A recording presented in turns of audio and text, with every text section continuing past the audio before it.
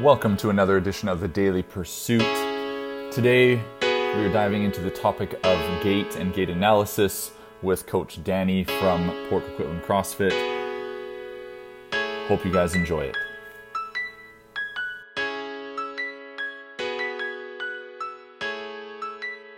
Looking at GAIT today, reason being is that GAIT is a super important thing. And for those that are like, what the hell are we talking about with GAIT? GAIT is walking. It's our pattern of our movement. And we want to look at GAIT from two different perspectives, or two categories, I should say. One is biomechanical and one is neurological. I can't type it. Neurological. Yeah. Not a freaking English major. So, two categories that we look at, okay? Now, an overriding principle that we need to understand with GAIT is the amount of force that our body goes through when we walk, okay? On a day-to-day basis, if we are walking on a base that has injuries, previous injuries, right? Say you had ankle injuries, and you have limitation in your ankle, okay? And then we're walking on that, and we have improper movement pattern. We need to understand that there's a shit ton of force that's going through our body when we're walking on it. Right. And so if it's done improperly, if we have an improper GAIT pattern, that cumulatively can play a bigger role, right? A minor joint issue can become a bigger issue due to the amount of force that goes through our body. Right. So there was a Danish study done in 2011, 2012 that took the average male, which was about 80 kilos, and they take roughly 1.08 to 1.2 times your body weight when you walk is the amount of force that goes through your body. So even if we go to the top end of that, multiply that 1.2, and the average person walks 8,400 steps in a day. So in Denmark, maybe. Yeah, right? Yeah. I don't know, here, like probably a little bit different, but even so, people still try to get their 10,000 steps in a day, okay, right? True, which is, I think even on average, even if it was slightly lower than that, but if we do the calculation of all this, it works out to, and I'm going to switch the units here just because it's easier and it looks cooler, 2 million pounds, okay, through the day of force that is going through the body. Okay. Now, speaking on like if you're lifting and you're training, there's force that's going through the body there, and obviously a correlation between that is if we have an improper joint movement, right, we don't have mobile joints, we know that what we need for proper movement is mobile joints. Yep. If we have mobile joints, we have strength there. Yep. We can have strength there. Yep. If we don't have movement, full control through our joints, we're going to have brakes put on. So if someone doesn't have, or someone has joint issues, and then they're walking continuously, that's 2 million pounds of force through the day that's being improperly transmitted into the body. Okay? Right. So wherever that force goes, we have what's called ground reaction force. Yep. So every step that we take, the body needs to absorb. It's going to push back down on the ground and absorb that force, and it's going to transmit up into the body. Now, something that I think people often may not realize is the actual pattern of walking is correlated, and why we have arm swing and different things that way is actually a result of that force that goes through our body. Okay, so when you take a step with your right foot, the force that happens when you step comes up the body. Okay, it's going to cross at the SI joint, and then it's going to travel up, and that force is then going to split. So once it gets up to the shoulder, it's going to split down into the tricep, and that force is going to transmit into the tricep extending, which is going into arm swing, and it's going to come up into the neck. Okay, and then it's dissipate out. Right. If we have proper force transmission in the body. Okay. If you have a joint issue somewhere, that may not happen. So you might start to feel knee pain because you don't have because you have an immobile joint somewhere, and so the force is not dissipating in the body as it should. And this is where we start to see issues with people walking. You see things that start to happen with how they walk, where it looks kind of funky, right? Oh, so sorry, so the ground reaction force, you're actually basically reacting and dissipating the ground reaction force by doing things like the tricep extending. Yeah, so that arm swing occurs because of the force transmitted through the body, and then the body will fire. They will fire that, right? And that's how it's sort of correlated in the body. Okay, cool. So if someone has an issue, we'll see it in their GAIT pattern, which will tell us biomechanically something's going on, as well as neurologically. Okay. we can correct these things, and that's the goal, is to work to correct these things so that as they walk, force is being transmitted properly, right? And that way, when they're moving and doing other things, we know that, okay, functionally, their bodies are utilizing that force correctly. Because with anything else you do, squatting, anything that way, you're still doing ground reaction force. Right. You're still pushing into the ground. So, first and foremost, if we look at the biomechanical side, what we're going to, because of the way that the force transmits up, it crosses the SI joint on both sides, as it comes up both legs, we want to consider the SI joint as sort of our main focus when we look biomechanically. Because that's kind of our center focus, right? So, 4 categories that we want to consider. Category 1 simply means that there's no movement. Okay, so if you're watching someone walk, and sometimes we'll use little stickers so that we can see stickers on the SI, stickers on the hips and posterior aspects. So if we're watching those, we're going to see that literally there's no movement happening in the hip. There's no rotation, shearing, anterior posterior glides. There's nothing happening there. Oftentimes we see kind of like more upper body movement pattern, or it's very rigid kind of like walking that they do with the SI. Okay, so that's a category 1. It's relatively uncommon to see. It's not something that typically shows up, right? For someone to be so locked up that there's no actual movement there. Right. More often than not, what we see is category 2s and category 3s. So category 2s, what we'll see is a lateral shearing. Okay, so we'll see this shearing up and down laterally of the hips. Okay, so as they walk, you know how you see someone, they're going and they're like doing that, right? There's that lateral shear up and down happening. Is it like the model walk? Yeah, it's like the model walk. Yeah, exactly, right? So that's what we consider category 2. Okay, and so as you're watching, you're going to see the hips rise and shear side to side. So models are pretty fucked up. Okay. Well, yeah, it's a pattern that just is like, yes, it can be like taught, right? But it's still dysfunctional. Well, right?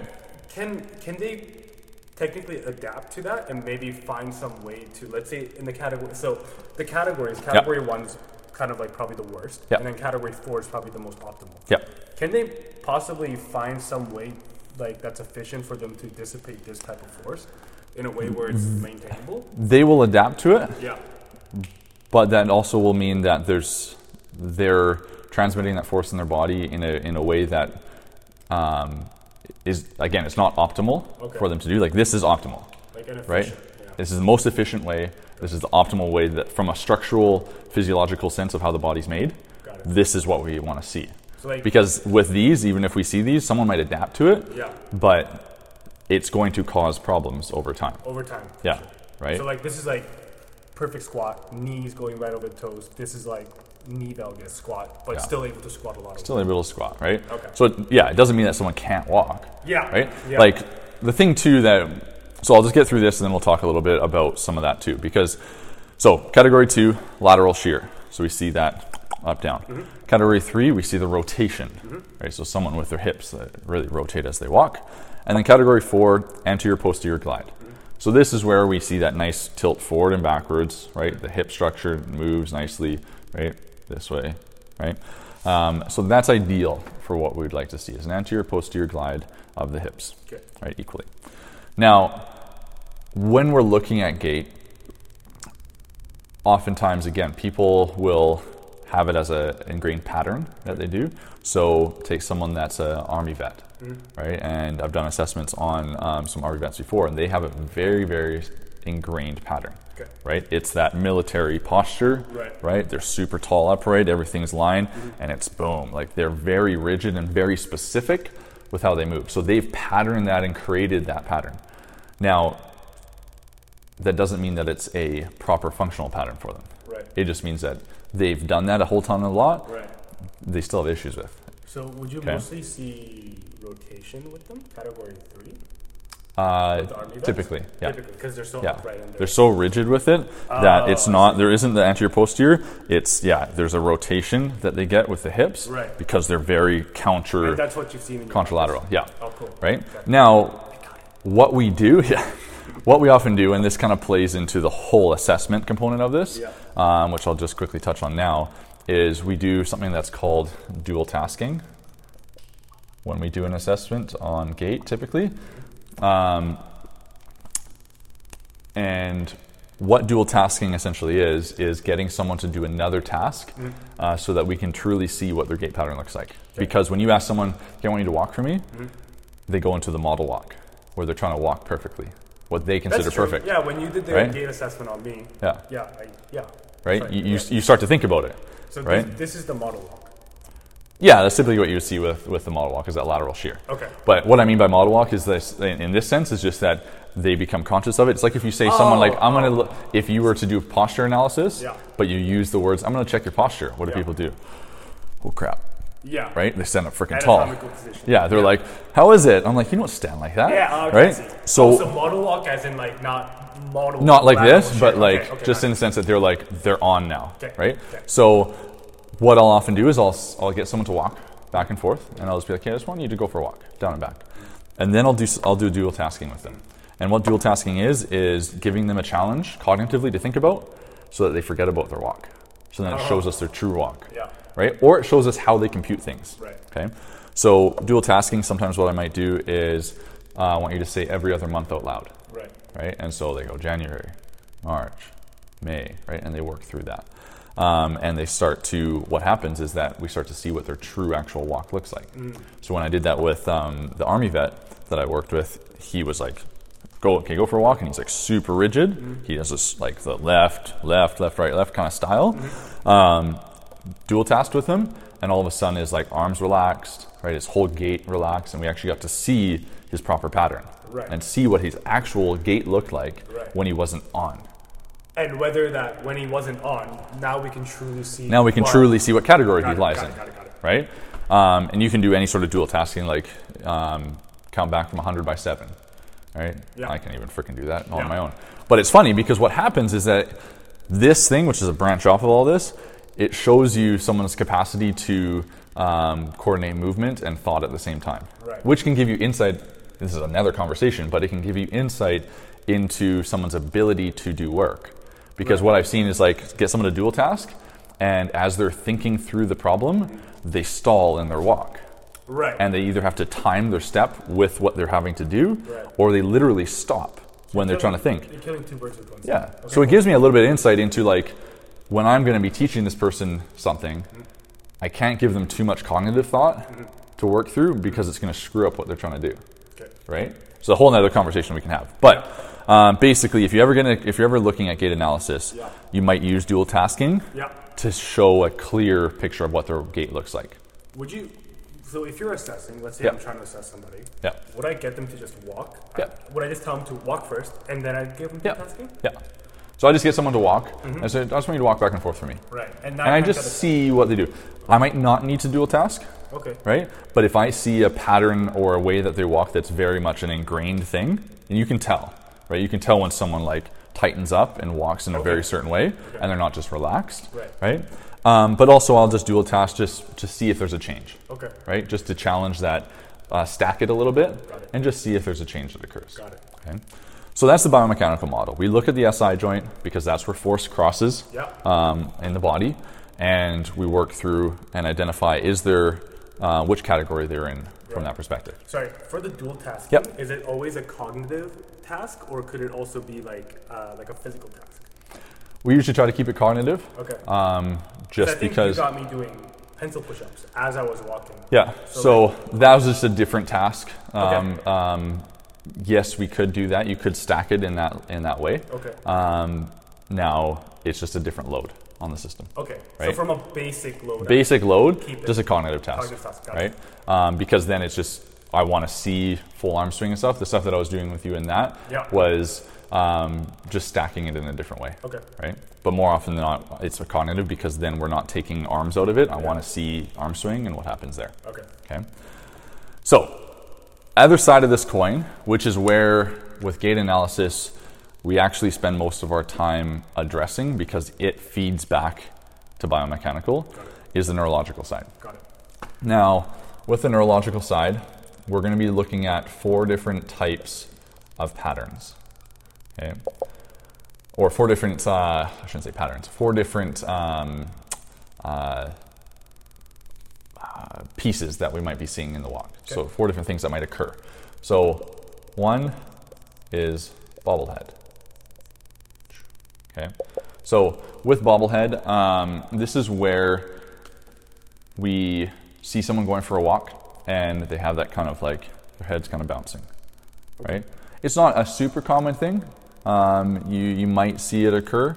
It's not one of the most common pieces neurologically that we might see, but as someone's walking down, you'll just see the kind of like, there's a lack of head control. Okay. What it looks like is they're kind of like bouncing all over the place. Side to side or forward, back? It can be kind of anywhere, right? Okay. So when someone's walking, we want to see that their head remains relatively still. Okay. Right? Their head should be able to maintain control, and there's not much kind of bounciness or anything happening with it, right?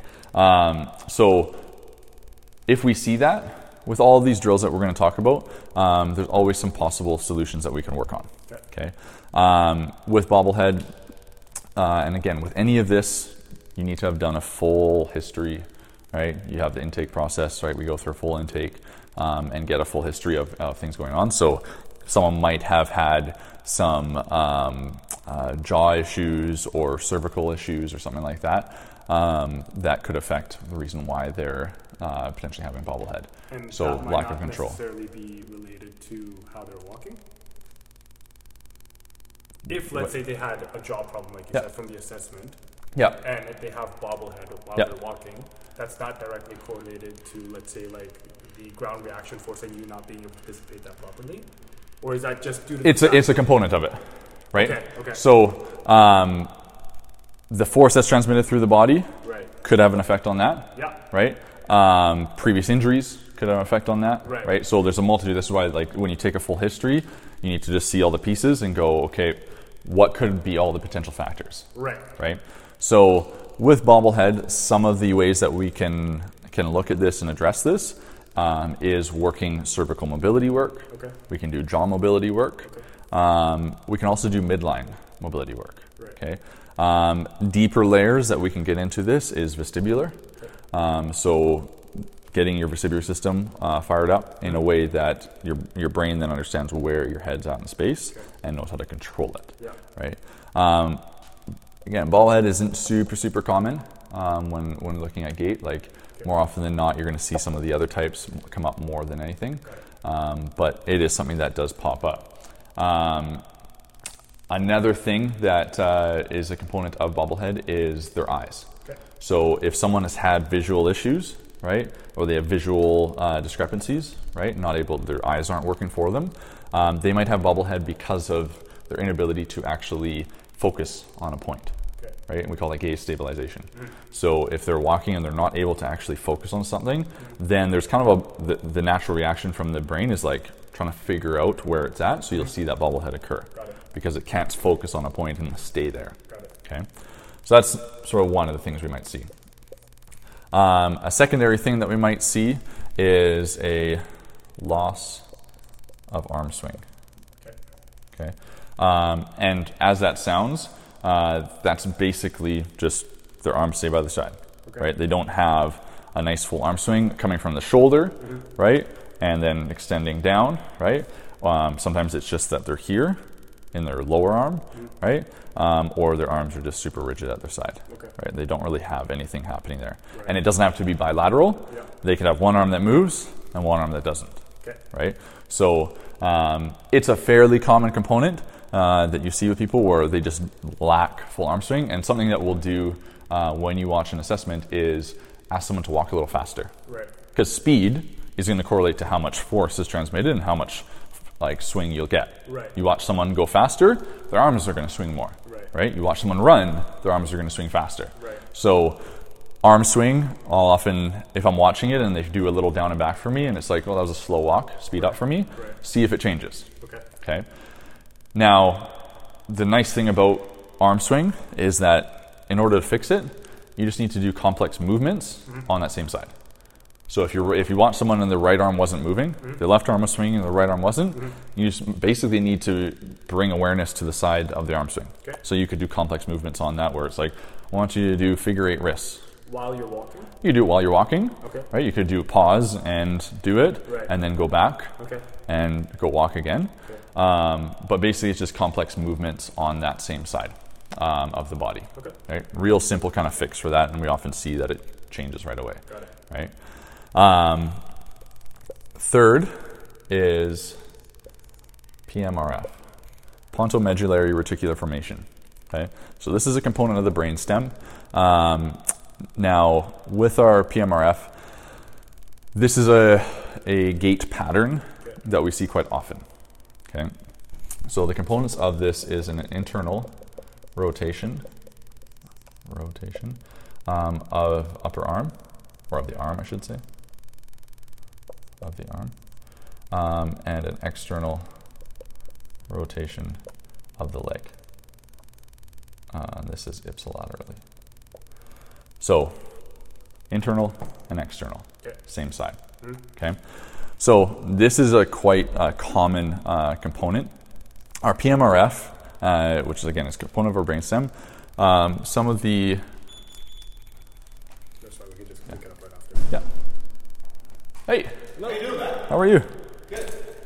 Oops. Is Good to Caroline see. in today? No. She isn't. She isn't. She took off a little while ago, but How are things? good. I was going to say, how's everything sorted out with the parking? Parking police? Yeah. Yeah, it's been better.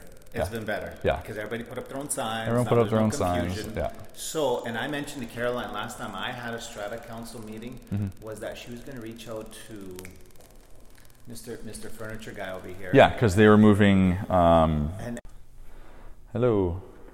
Take two. Take two. Okay. So these two guys, first ones we see bobblehead, loss of arm swing. Like I say, with our bobblehead, sometimes there's cervical or midline issues that might be going on there, which is why we see it. But we also might have other underlying issues like gaze stabilization issues or vestibular issues, which is why their brain essentially doesn't understand where their head is at. So we see stuff happening there.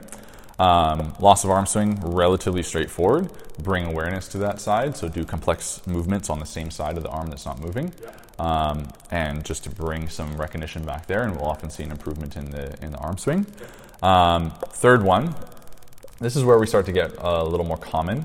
It sounds super fancy and uncommon, a PMRF GAIT, so pontomedullary reticular formation. This guy is part of our brainstem, and some of its main roles is it inhibits pain, and it also gives us structure and tone above and below T6. Okay, and it also a resting tone in our body, so resting muscle tone. But with PMRF, if we don't have proper signaling or proper connection through there in our body, it's not firing up in the right way, then we'll see certain patterns occur. And so the main thing that we'll see with this is an internal rotation of the upper arm, and we'll see an external rotation of the lower leg, and this is all ipsilaterally, which means same side, right? So we'll see an internal rotation of the arm and an external rotation of the leg. So as someone's walking, what I basically look for is, can I see their palm as they walk? Because if it's internally rotated, I'll see their palm as they're walking. I'm always watching from behind because I'm also looking at SI. Got it. Right? So as you get better at gait analysis, you'll be able to be checking this, but also seeing this. Got it. Right? So always looking from behind. When they walk back towards you, obviously you're seeing front, but it's always the easiest because if you can see their palm and then you see that external rotation of their foot, then you know, and it's the same side, then you know there's potential PMRF issue. Got it. Meaning that there's a lack of signaling, proper information processing occurring through that whole chain. Okay, so we could have a bilateral PMRF where someone's externally rotated, internally rotated. I'm over exaggerating, but they have that external foot and they have that internal upper body arm. Could it go contralateral? Could it go contralateral if they go? So if this is internally and this is external. No. No. Yeah. Yeah. So it's always going to be, if it's a PMRF issue, you're always going to see ipsilateral side. Okay. Now, with PMRF, the way that we look to correct this and work this is, given that the PMRF how we fire it up, I should say, how we signal that is we can do stabilization on the same side of the body. So we're going to do stabilization on the same side that we have the issue. And we're going to do complex movement patterns on the opposing side, contralateral side. Okay, so say I had a right PMRF issue, so my right arm was internally rotated, my right leg was externally rotated. I would do stabilization work on this side, which for some could simply mean standing on right leg, and that's enough load from that perspective, and then we can get into load in the future. And I'll do a complex movement pattern on the opposing side, which means I might do a complex like shoulder crank or something like that on the left side. So basically, by doing those movements, if we kind of have to have an understanding of neurology on a baseline level, but essentially, movement on the left side of my body is going to come up and go to my right frontal cortex. Okay, that's going to go down cerebellum, down brainstem, okay, and then correlate out, okay, throughout the body. So in order to fire up that PMRF on the right side of the body, movement on this side will do it. Stabilization on this side will do it. What's the deficiency that first causes the internal rotation of the upper arm and the external rotation of the lower leg? Is that the deficiency for the PMRF to be not? There's an inhibition of signaling going on. Okay. To the effective side. Yeah. Okay. Right. So the right PMRF, if we saw that on the right side, the right PMRF, or that right component of it, is there's an inhibition of signaling occurring there neurologically. Right. So doing the complex movement on the opposite side gives that signaling. Will fire up more neural input to that side. Right. I see. So it's one of these things where, you know how, one way that we can look at this is, you know, when someone's immobilized, they hurt themselves in one arm, right? And we say, okay, train the other arm, and there's a crossover neurologically, okay, of occurrence. Doesn't mean you're going to get the same strength build, but there's a crossover, there's a connection in the body. Our body's connected in all sorts of funky, crazy ways, right? So in this regard, in a simplistic level, if we want to fire up that side of our brain, which is right frontal cortex, et cetera, down the chain, complex movement on the left side, opposing side, will do that for right. And stabilization will do that for the right. Okay. Got it. Stabilization exercises, so anything that stabilizes this side of my body will fire up this side of my brain. Now, does it have to be done at the same time? Or is that just a more effective way to do it? It's going to provide a greater stimulus. Well, that makes sense. Because our brain likes novelty and it likes stimulus and load. So if someone is super, super beginner, then in the sense of like from a load perspective, then it might be that a stabilization work might give them enough so stimulus. You're just trying to cross the threshold. Yep, exactly. Okay, exactly. You want to cross the threshold to give enough stimulus. And mostly for people who don't have crazy deficiencies, that can be done with stabilization on the affected side and complex movement on the other side. Exactly. Right. And the thing is that with these possible corrections, you should see a change happen immediately.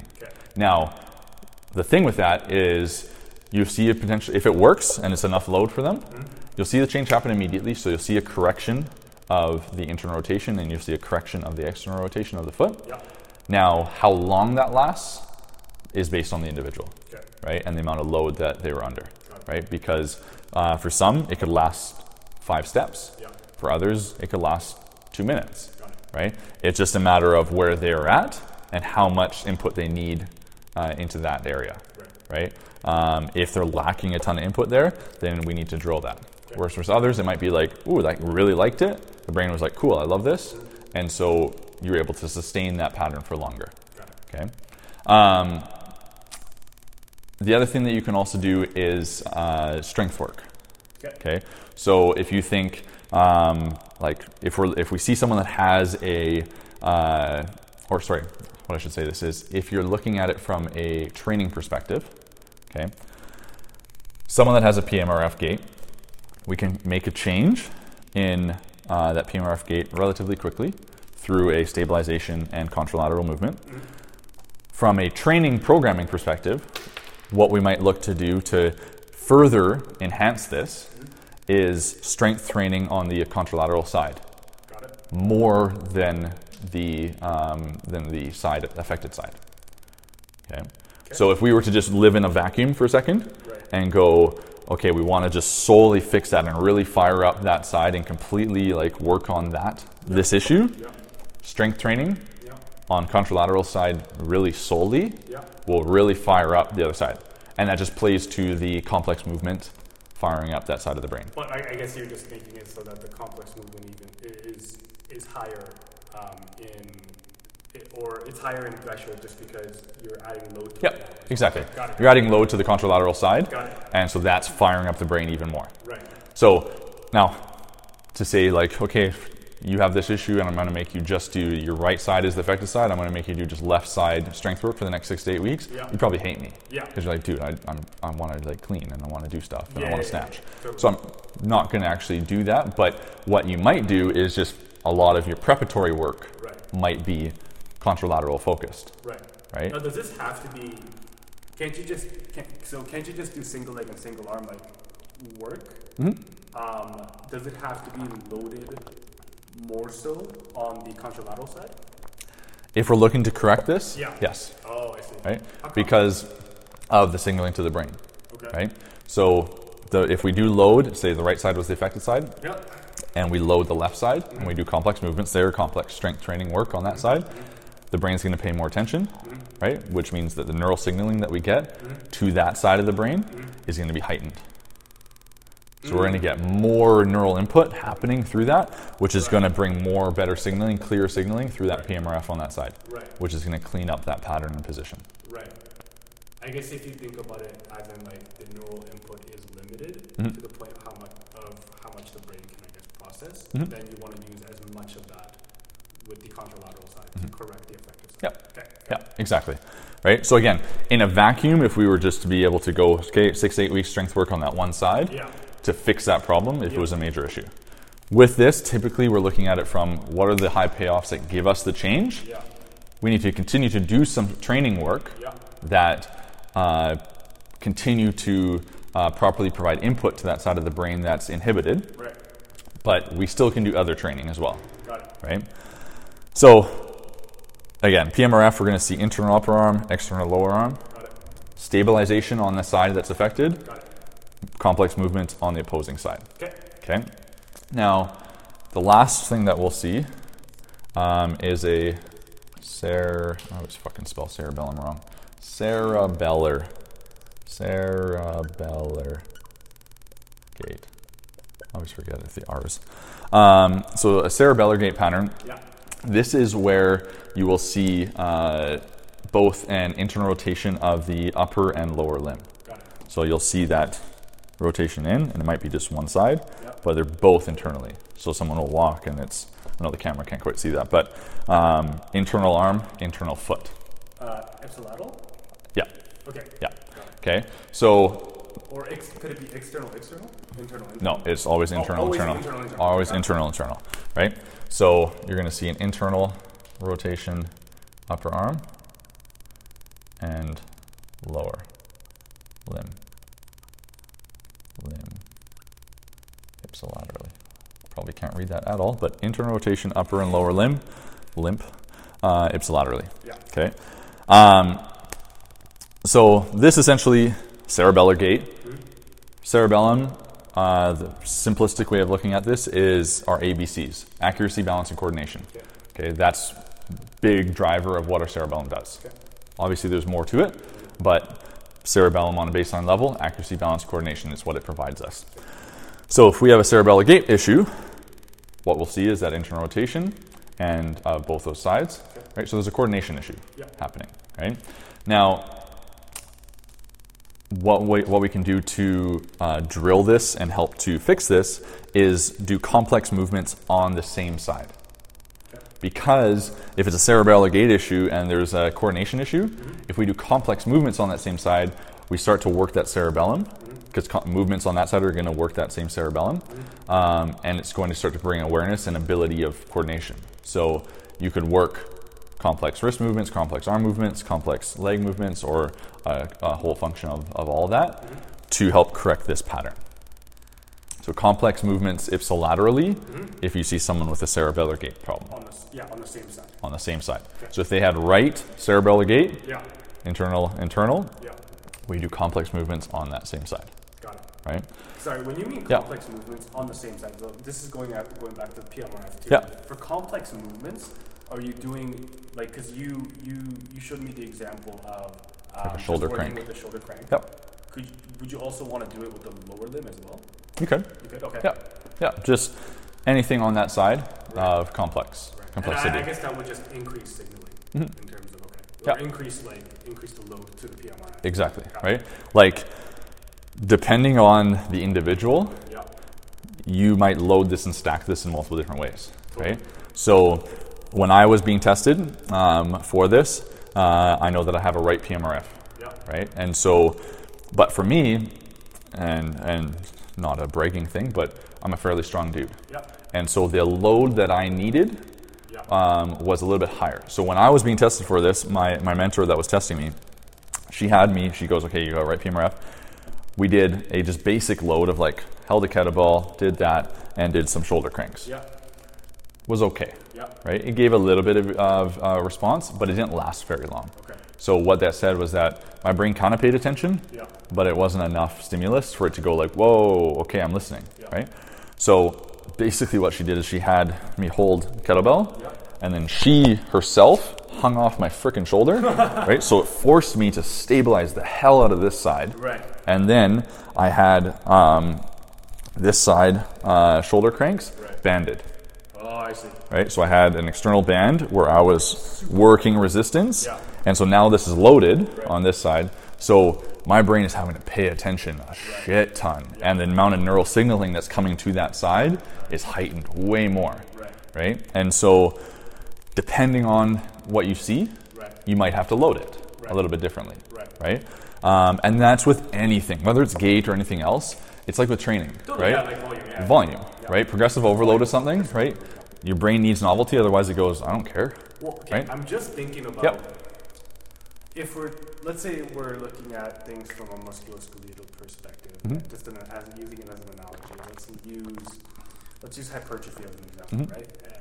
Let's say if you're trained, if you're like a strong dude or you're a jack dude and you've been training for years, the intensity that you need to train at has to be at a certain level, right? Like a person who's never worked out before is able to get hypertrophy from doing 5 sets of 5 at 30 pounds, versus a dude who's been working out for 5 years in jack needs to do 5 sets of 5 at 150 pounds, right?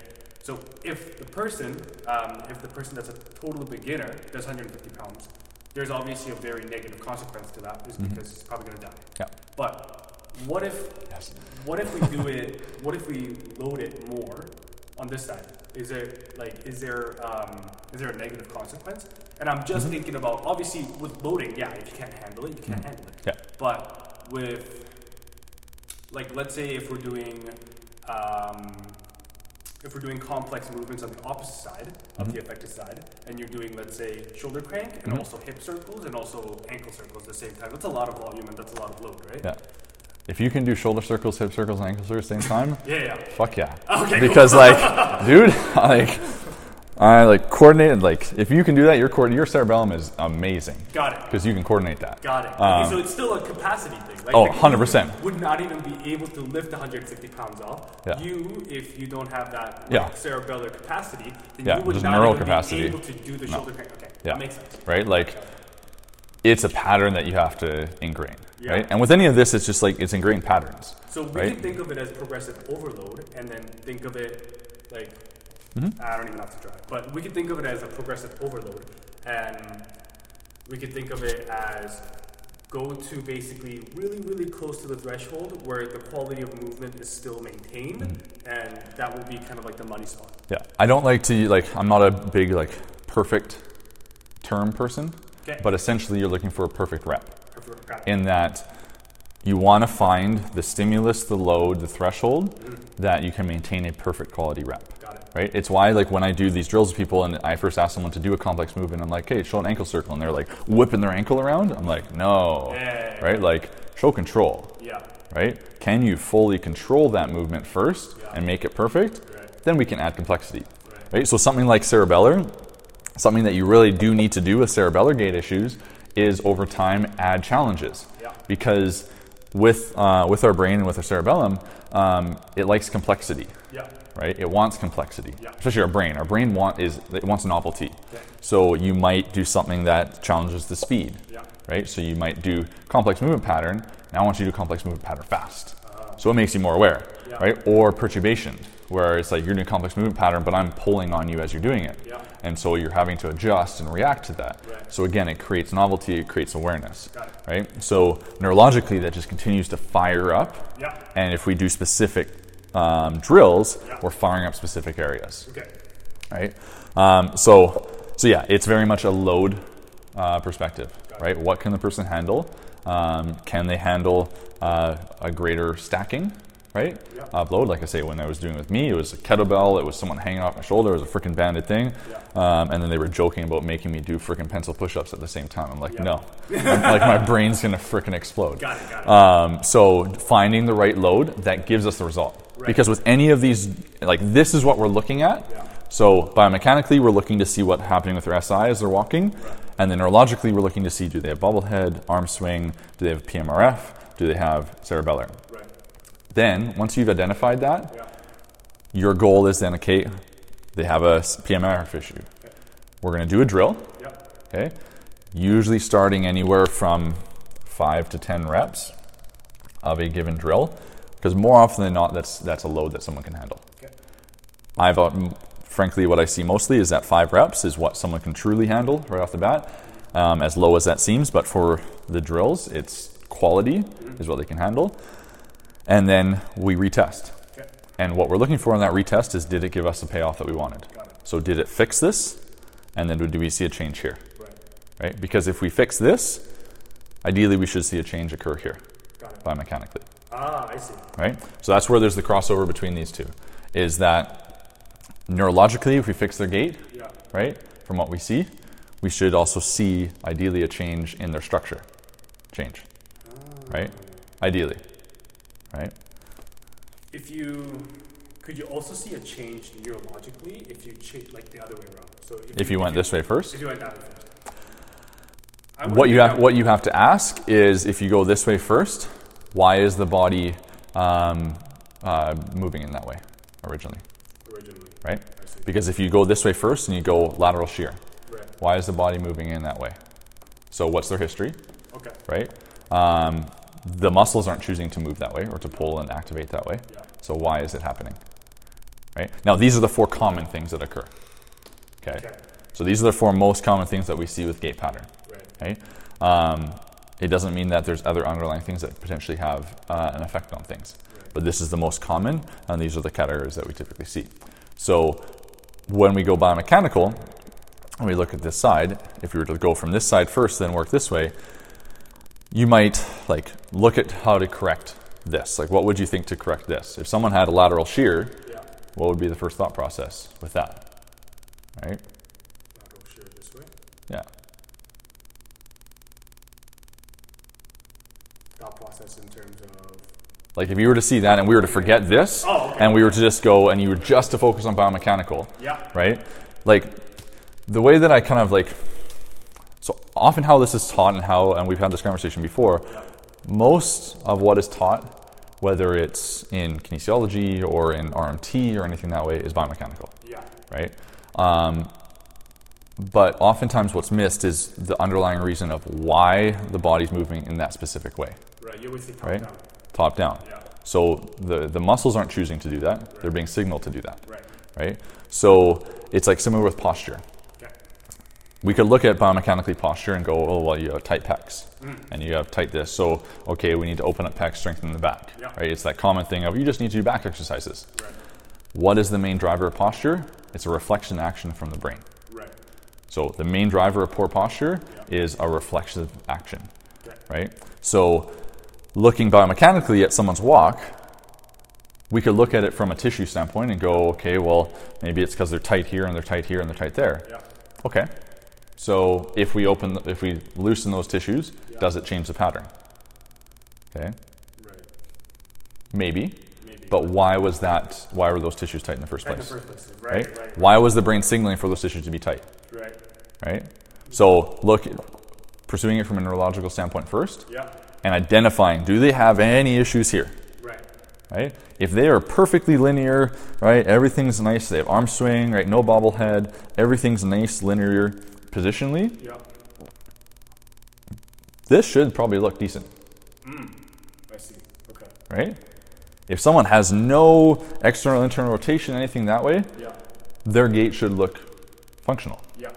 Right? But that's not usually the case. Right? Majority of the population, their gait does not look like a functional gait in the sense of like truly functional position.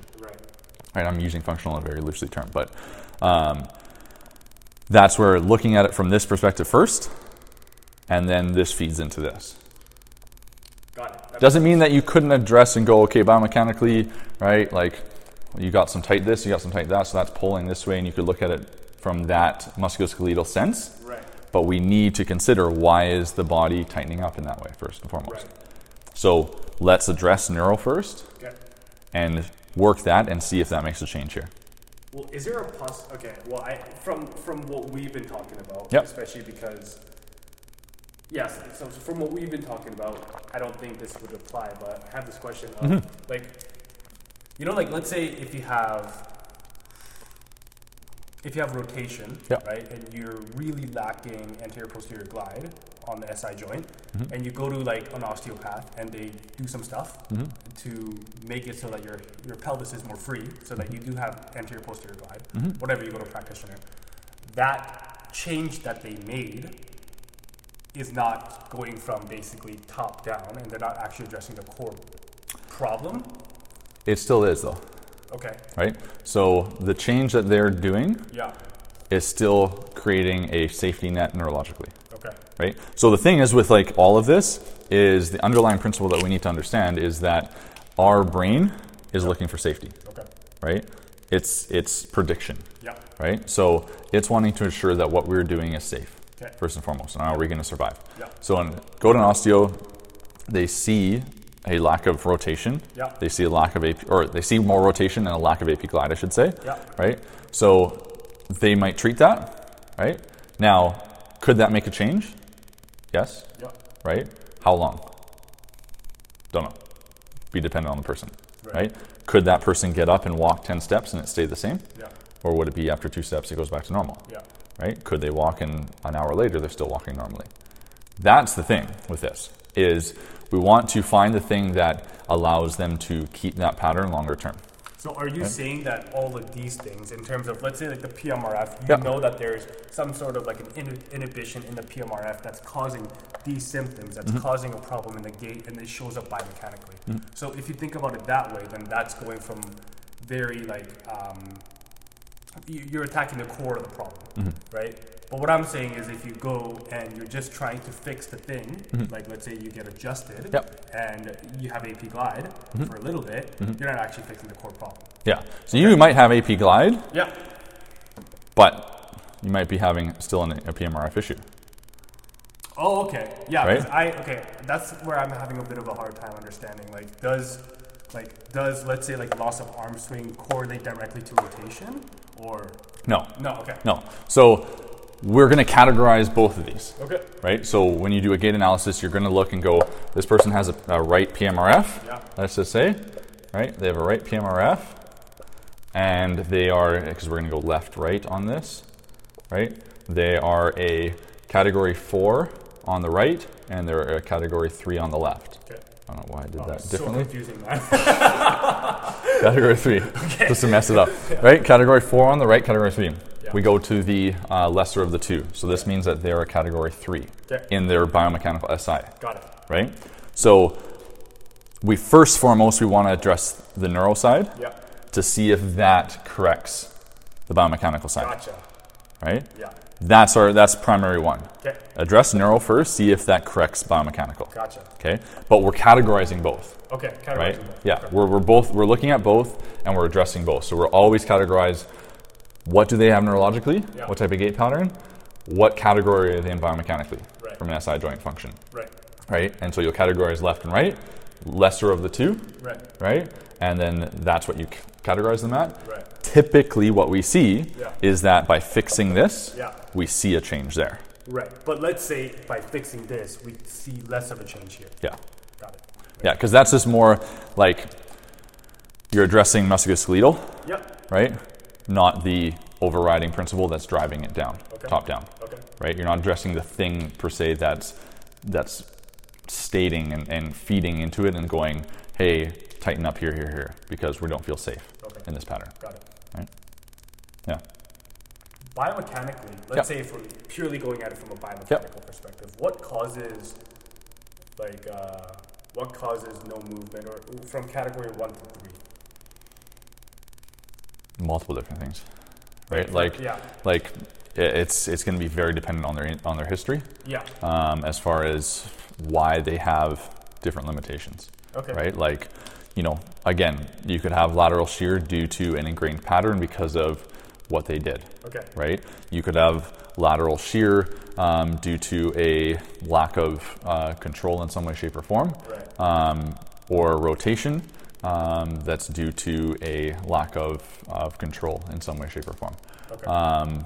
Again, it's very much based on their history. They could have structural issues that cause them, right? Yeah. So if someone has hip issues, right, then we could see from a structural standpoint, like bony standpoint, we might see something that's occurring no movement-wise. Pain standpoint, someone's in pain in their hip, that's going to cause them to move in a certain way, right, to avoid the pain, right? So there's a lot of feed down aspects to this. That's where the history comes in, right? Making sure that you have a full history so that when you do look at their gait, you go, they talked about a hip issue that they have, or they've had, a history of this type of occupation or whatever, right? So understanding their history will then also help kind of guide in what they might look like from a gait pattern perspective.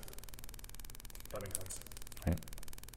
Okay. But it's not like you do have this and it means you're going to have that. It really is person specific. Right. So overall picture, 2 categories, neurological, biomechanical, categorize it out of the 4 from each thing, and then try to address the neurological step first, depending on which category it's in, and then reassess by using the biomechanical categorization. Okay. Exactly. Can you go over the bobblehead one more time? That's something I know we don't see very often. What's the correction for that? So bobblehead, there's multiple different things we can do with this guy. We can do cervical mobilization, right? So cervical spine work. Again, it's frankly bringing awareness to that area, right? So a lot of the corrections is bringing awareness to the area. We can do TMJ mobilization or movement because our jaw and its function actually play a huge role in the stabilization of our neck and our body. So we can do cervical stuff, cervical and TMJ work. But we can also do eyes and vestibular. Got it. Right? So vestibular. And also, what was the cause of that? So cause of this can be multiple factors. With bobblehead, sometimes we have a eye issue. So that's why working eyes can help it. So if someone lacks the ability to stabilize onto an object, then they'll have typical bobblehead. Vestibular could be an issue. Concussions, whiplash, different things that way. Their brain doesn't quite understand where their head's at in space, so as they're walking, they're like kind of all over the place. They could have midline instability.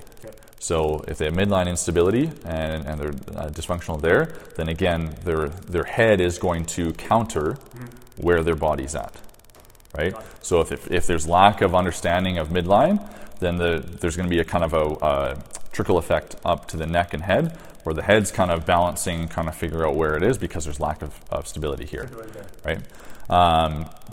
Cervical stuff, right? Cervical movement and TMJ plays a role in SI and low back, right? So if we have any issues down here, doing this can also neurologically help us in our movement and function in our SI and low back, which then can help our head stay in position better. Right? Because our body's always finding neutral and finding balance, right, to keep us safe, so it doesn't feel like it's going to fall over. So bobblehead is essentially it trying to find that balancing point so that it doesn't fall over and die. That's what it thinks, even though we feel fine, but that's what it thinks. So cervical TMJ, doing mobilization there, we not only bring awareness to those joints, right? So our body can understand our head's movement in space, but that also neurologically, opposing joint theory, other video, check it out. Opposing joint theory, cervical TMJ, lumbar spine, and SI. Can have an effect on that. Yeah. So cervical neck and TMJ. Looking at it from an opposing joint theory goes straight into this. Got it. Right. So if we have issues with stabilization of lower body, we're lacking SI function, etc. This can help that, which can also help the wobble head. Right. So that's also. It seems like the bobblehead is more of a multi-layered problem. It is. Rather than a it's very much more these are all neurological, but there's a deeper thing when you see someone with bobblehead. Right? Especially if you're looking at it from this is a visual system. And exactly. That goes deeper, right? That goes deeper into the system layers, right? Whereas something like a loss of arm swing, the fix is bring more awareness to that arm. Right. It's neurological, but it's a relatively simplistic thing. What's because everything goes through the brain, I guess. So from the loss of the arm swing one, the category 2, or the type 2 one, what's the deficiency or the inhibition that's causing that in the first place? So loss of arm swing, usually what's occurring with the loss of arm swing is that force is not being transmitted throughout that whole chain. So we don't have, the force gets lost somewhere. So often what I'll do with someone with loss of arm swing is I'll get them doing shoulder cranks to bring awareness to the shoulder and create movement and mobility in that shoulder on the side that's affected.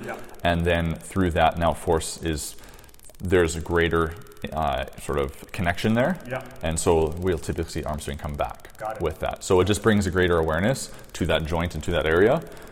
So usually it's just due to a force dissipation issue in the body.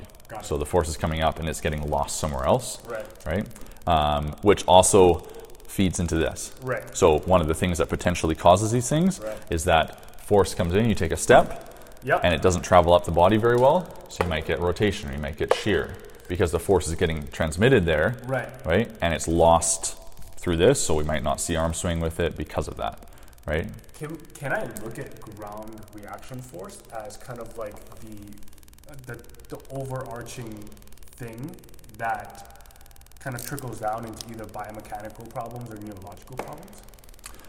Because I can't, like, from the loss of arm swing, I can see that because you just described it to me. And like, let's say you take a stride and the ground reaction force comes up the legs, crosses over, goes into the opposite shoulder and dissipates into the tricep, arm extends. That's why if you don't have that makes sense. Okay, no, you know what? That's right. That's what you first talked about as an example. So that was an example that you used when we first talked about ground reaction force. So this one could be just like, you could say like deficiency in dissipating ground reaction force would be the cause of it? Potentially, Okay. Right. Lack of awareness of those joints in that pattern. Right. Like, again, all of this like underlying thing with the body is if the body doesn't have awareness of a certain region, then it's not going to produce strength or force there adequately.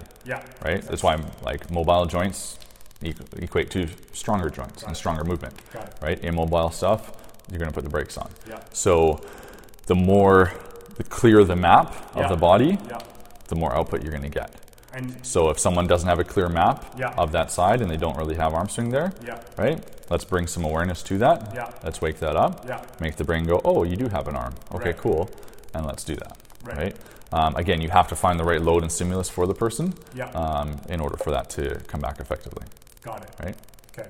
But it's from a whole standpoint, relatively straightforward. Right? A little more complex. You have to look at load and whatnot and what the threshold is for the person. Got it. Similarly, load and threshold for the person.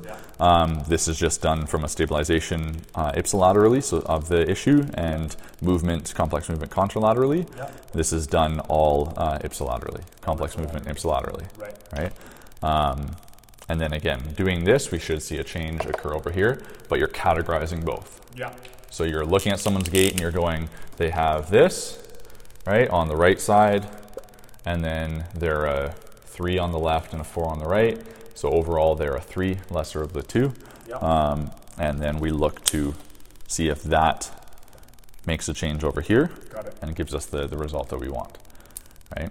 That way the foundation is there. Yep. If it gets a correction, we go, cool, now your gait's corrected. Yep. Now let's build on that. Got it. Right? From a training perspective and whatnot. Yep. Build on that. It might mean that you come back, and in between your rest periods, you come back and do the drill. Yep. Right? So that we maintain nice position. Yep. And it's just a matter of over time, you just see what works for that person, what gives them the highest payoff. Got it. Yeah. Sweet. Okay. Awesome. I'm going to do it one more time just because I want a really concrete. Yeah.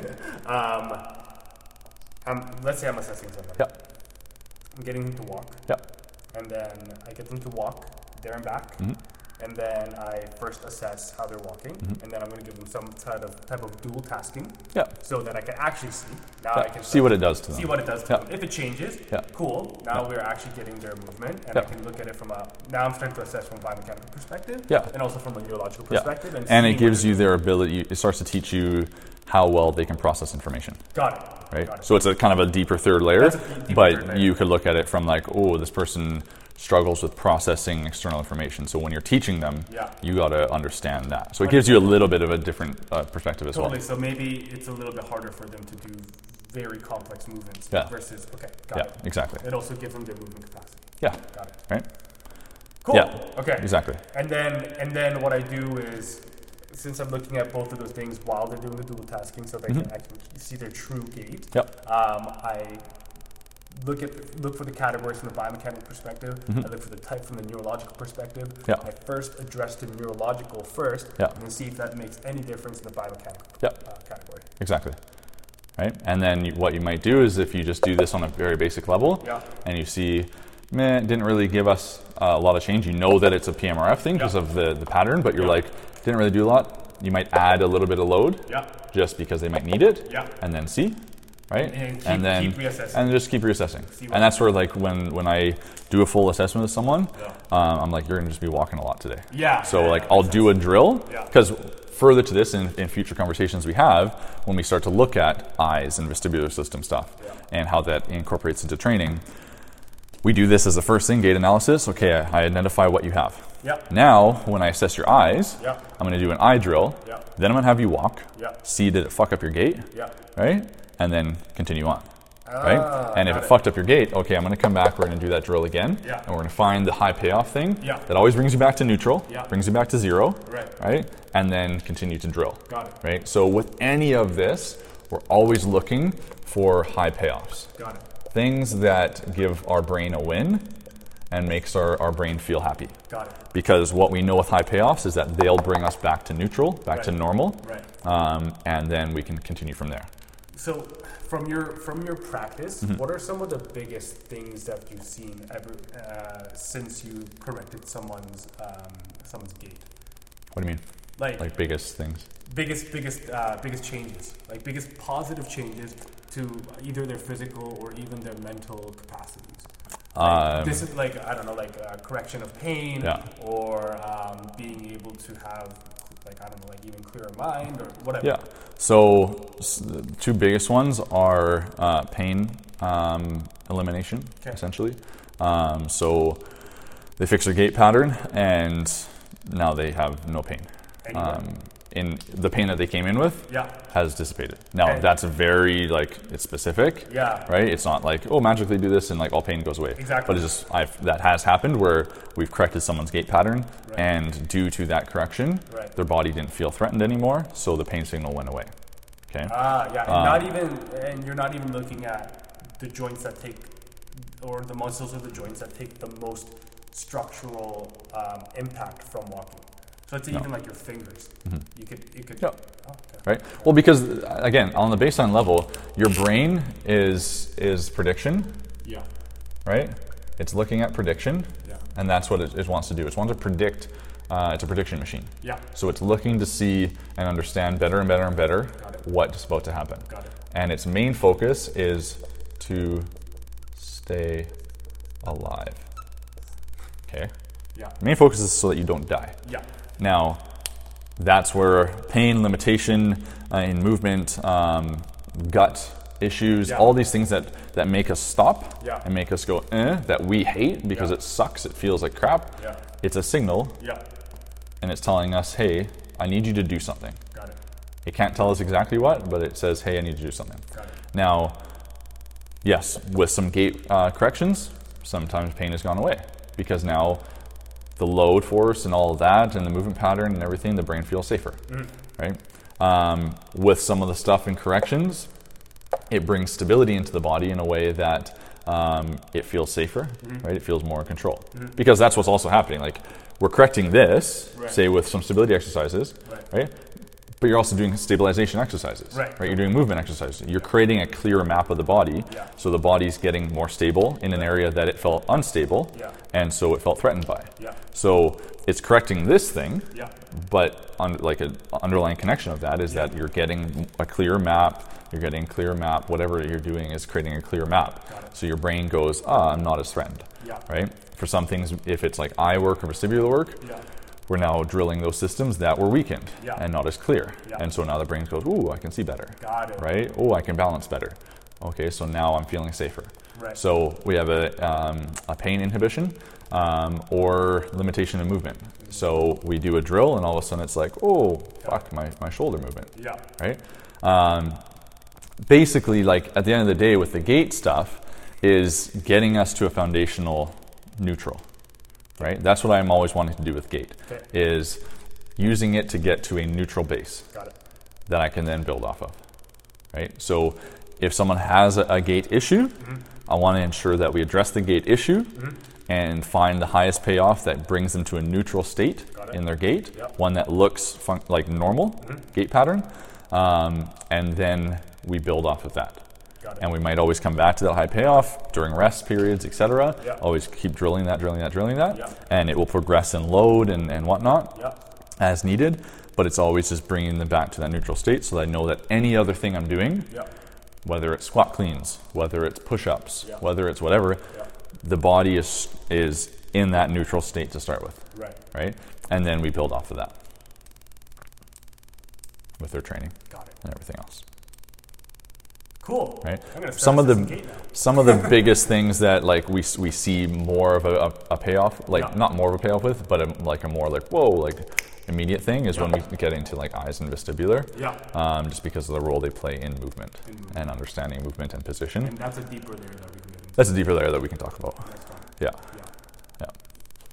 But yeah, this is where GAIT you always just come back to, right? No matter what other system you're working, right? Even when you're training, you're doing strength work. Just because this number is so astounding. Just because of the amount of volume. Like someone comes in and trains for an hour, a general population comes in, they train for an hour, right? They're under some load during that hour, right? Sometimes it's squatting, sometimes it's pressing, like whatnot. So they're under some load during that hour. But the cumulative load, throwing shit now, the cumulative load throughout the day is freaking high with walking.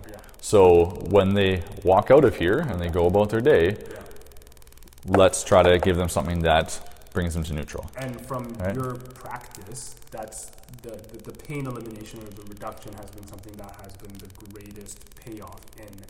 Yeah, like that feeling of like I always feel like achy or broken or whatever. And we correct their GAIT because now they're functionally walking. And again, this isn't like you do it once and it immediately changed. It's not how it works. Right? Like I even heard about like an NBA player or basically NBA player being limited to how much they can actually walk during the rest days or during like outside of training, just because it's so much freaking load. Force, exactly, right? When you think of those guys running up and down the court, I mean sport in general, running up and down the court, that amplifies the load, right? Even more. So if you have guys that are NBA player, 82 games in a year, or whatever it is, the force and jumping load and all that, do we want to continue to add more to that? No, I want you to fucking chill out.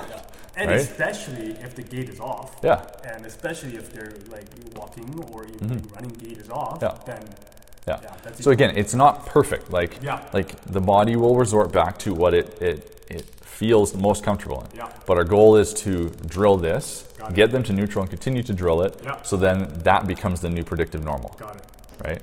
Because it needs to it needs that reps. So you need to put the reps in for it to go, okay, no, this is now the new normal. Right? It's not going to just like, you might do this drill and again, it'll last for 5 steps and they go, oh crap, they lost it again. Then you keep doing it. Now it's 10 steps. Right. Now it's 2 minutes. So what would you say? Would you say, like, let's say we figured all this stuff out and we figured out what we need to correct, and we've tested and retested and figured out that, okay, this is the prescription that I need to give this person so that they can walk better. Yeah. In terms of what you recommend them do, it's just like, hey, before you, when you first thing when you wake up, do this. When you take a break, do this. Yeah. Okay. So it's simply like, again, I use the PMRF just because it's I don't know, I find it's contextual a little bit easier. But before training, you're going to do your stabilization exercise and your contralateral movement exercise throughout the day. Anytime that you can, you're going to do anything that stabilizes that affected side, and you're going to do complex movements on the other side. It doesn't have to be at the same time, but it could simply be, okay, you're sitting at your desk, I want you to do complex movements with the other side, just to continue to fire to that side, right? If you're standing waiting for the bus, I want you to stand on your right leg because this is the affected side, right? Like simple shit that they can just add into their day that continues to fire what we want to fire, right? And work that, right? Because as we know from a neuroplasticity standpoint of the brain, we can continue to change that, and the more that we bring awareness to something, the more it's going to create connections, right? So, yeah. In the darkest of days, sometimes we find out who we are. Be the change or hit the bottom, hit it hard. We have a choice, yeah, we can take the power away and turn it into something to believe in. Believe in, it's up to you. It's up to you. Voices rising like a church choir.